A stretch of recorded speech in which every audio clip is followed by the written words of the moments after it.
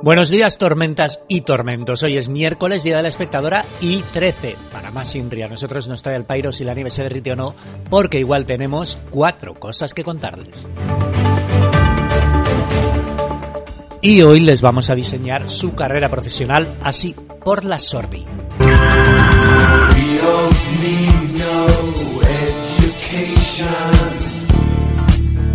Nuestra primera historia nos la ha mandado nuestro oyente y colaborador favorito, y más que una historia es una recomendación. Es la web superprof.es, que ya el dominio tiene delito. En ella puedes encontrar prof.es, que choprechacheño.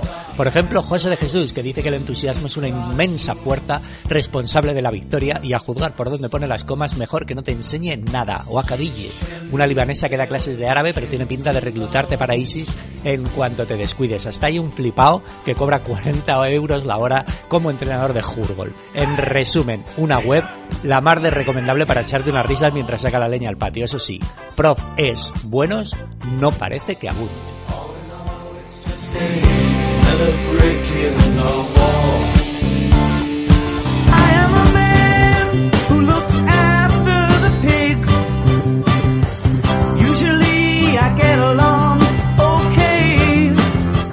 Una vez que ya hayan ustedes aprendido todo lo que les tienen que enseñar esos prof.es, pueden buscar un trabajo moderno, innovador, disruptivo, porque si no es disruptivo, no mola. Aunque hagan lo mismo que sus abuelos, pero de forma disruptiva. Lo que más mola, lo que de moda está ahora mismo, es ser director de trabajo remoto, que ya suena bien, porque se lleva mucho todo lo que tenga el marchamo de facilitador. Si eres facilitador en la década de los 20, todo va a ir bien. Créannos, los especialistas y los coordinadores de logística también lo petan. No sabemos bien de dónde sacan los números, pero vale. También, por supuesto, lo que tenga que ver con el medio ambiente. Greta tiene el pan asegurado. Las ventas por internet, el e-commerce, tampoco va a dejar de crecer, y no lo va a hacer tampoco lo que esté relacionado con la cultura, pero no la que están pensando ustedes.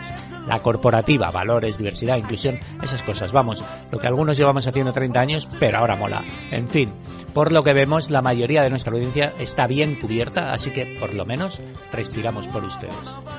I walk a lonely road, the only one that I have ever known. Don't know where it goes, but it's home to me and I walk alone. Una vez que ya tengan su trabajo disruptivo, no se nos relajen. Miren lo que les pasó a Tavo Sefolosha, que jugaba en la NBA hace 5 años, cuando a la puerta de un garito de Nueva York se le echaron encima 5 policías y le rompieron la pierna con una porra, que ya hay que ser bestia, por cierto. Sefolosha los demandó y la ciudad pagó $4,5 millones por callarle la boca. Es un caso de muchos, muchísimos. El ayuntamiento ha pagado más de $1.000 millones para llegar a acuerdos con demandantes por brutalidad policial. El resultado es que a los agentes que llevan a cabo semejantes barbaridades, como partir de un pómulo con una linterna, por ejemplo, les sale gratis la broma. No tienen que asumir ninguna responsabilidad, así que vamos a repartir. Hay un tal Bullethead con una docena de demandas y más de $600,000 en acuerdos, que sigue por ahí tan feliz. Luego pasa lo que pasa.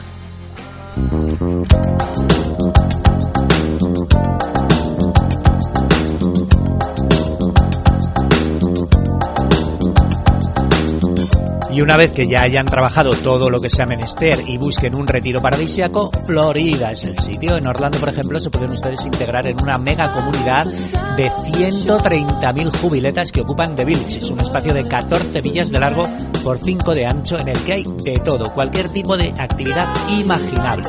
Como un 5 estrellas de Fuerteventura, pero a lo bestia. Se calcula que hay unos 2.000 clubes, grupos y sociedades a los que apuntarse. En los 80, The Village era el típico parque de remolques que abunda en Norteamérica. Por cierto, si no han visto ustedes Trailer Park Boys, la serie canadiense es maravillosa, la original, no la que ponen ahora en Netflix. Poco a poco se ha ido convirtiendo en un cielo en la tierra para todos los baby boomers que se lo han ganado.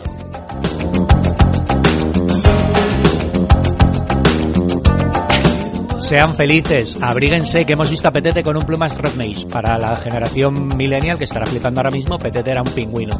Así que ya saben, 4 cosas te enseña, 4 cosas entretiene, y yo les digo contento hasta el podcast que viene.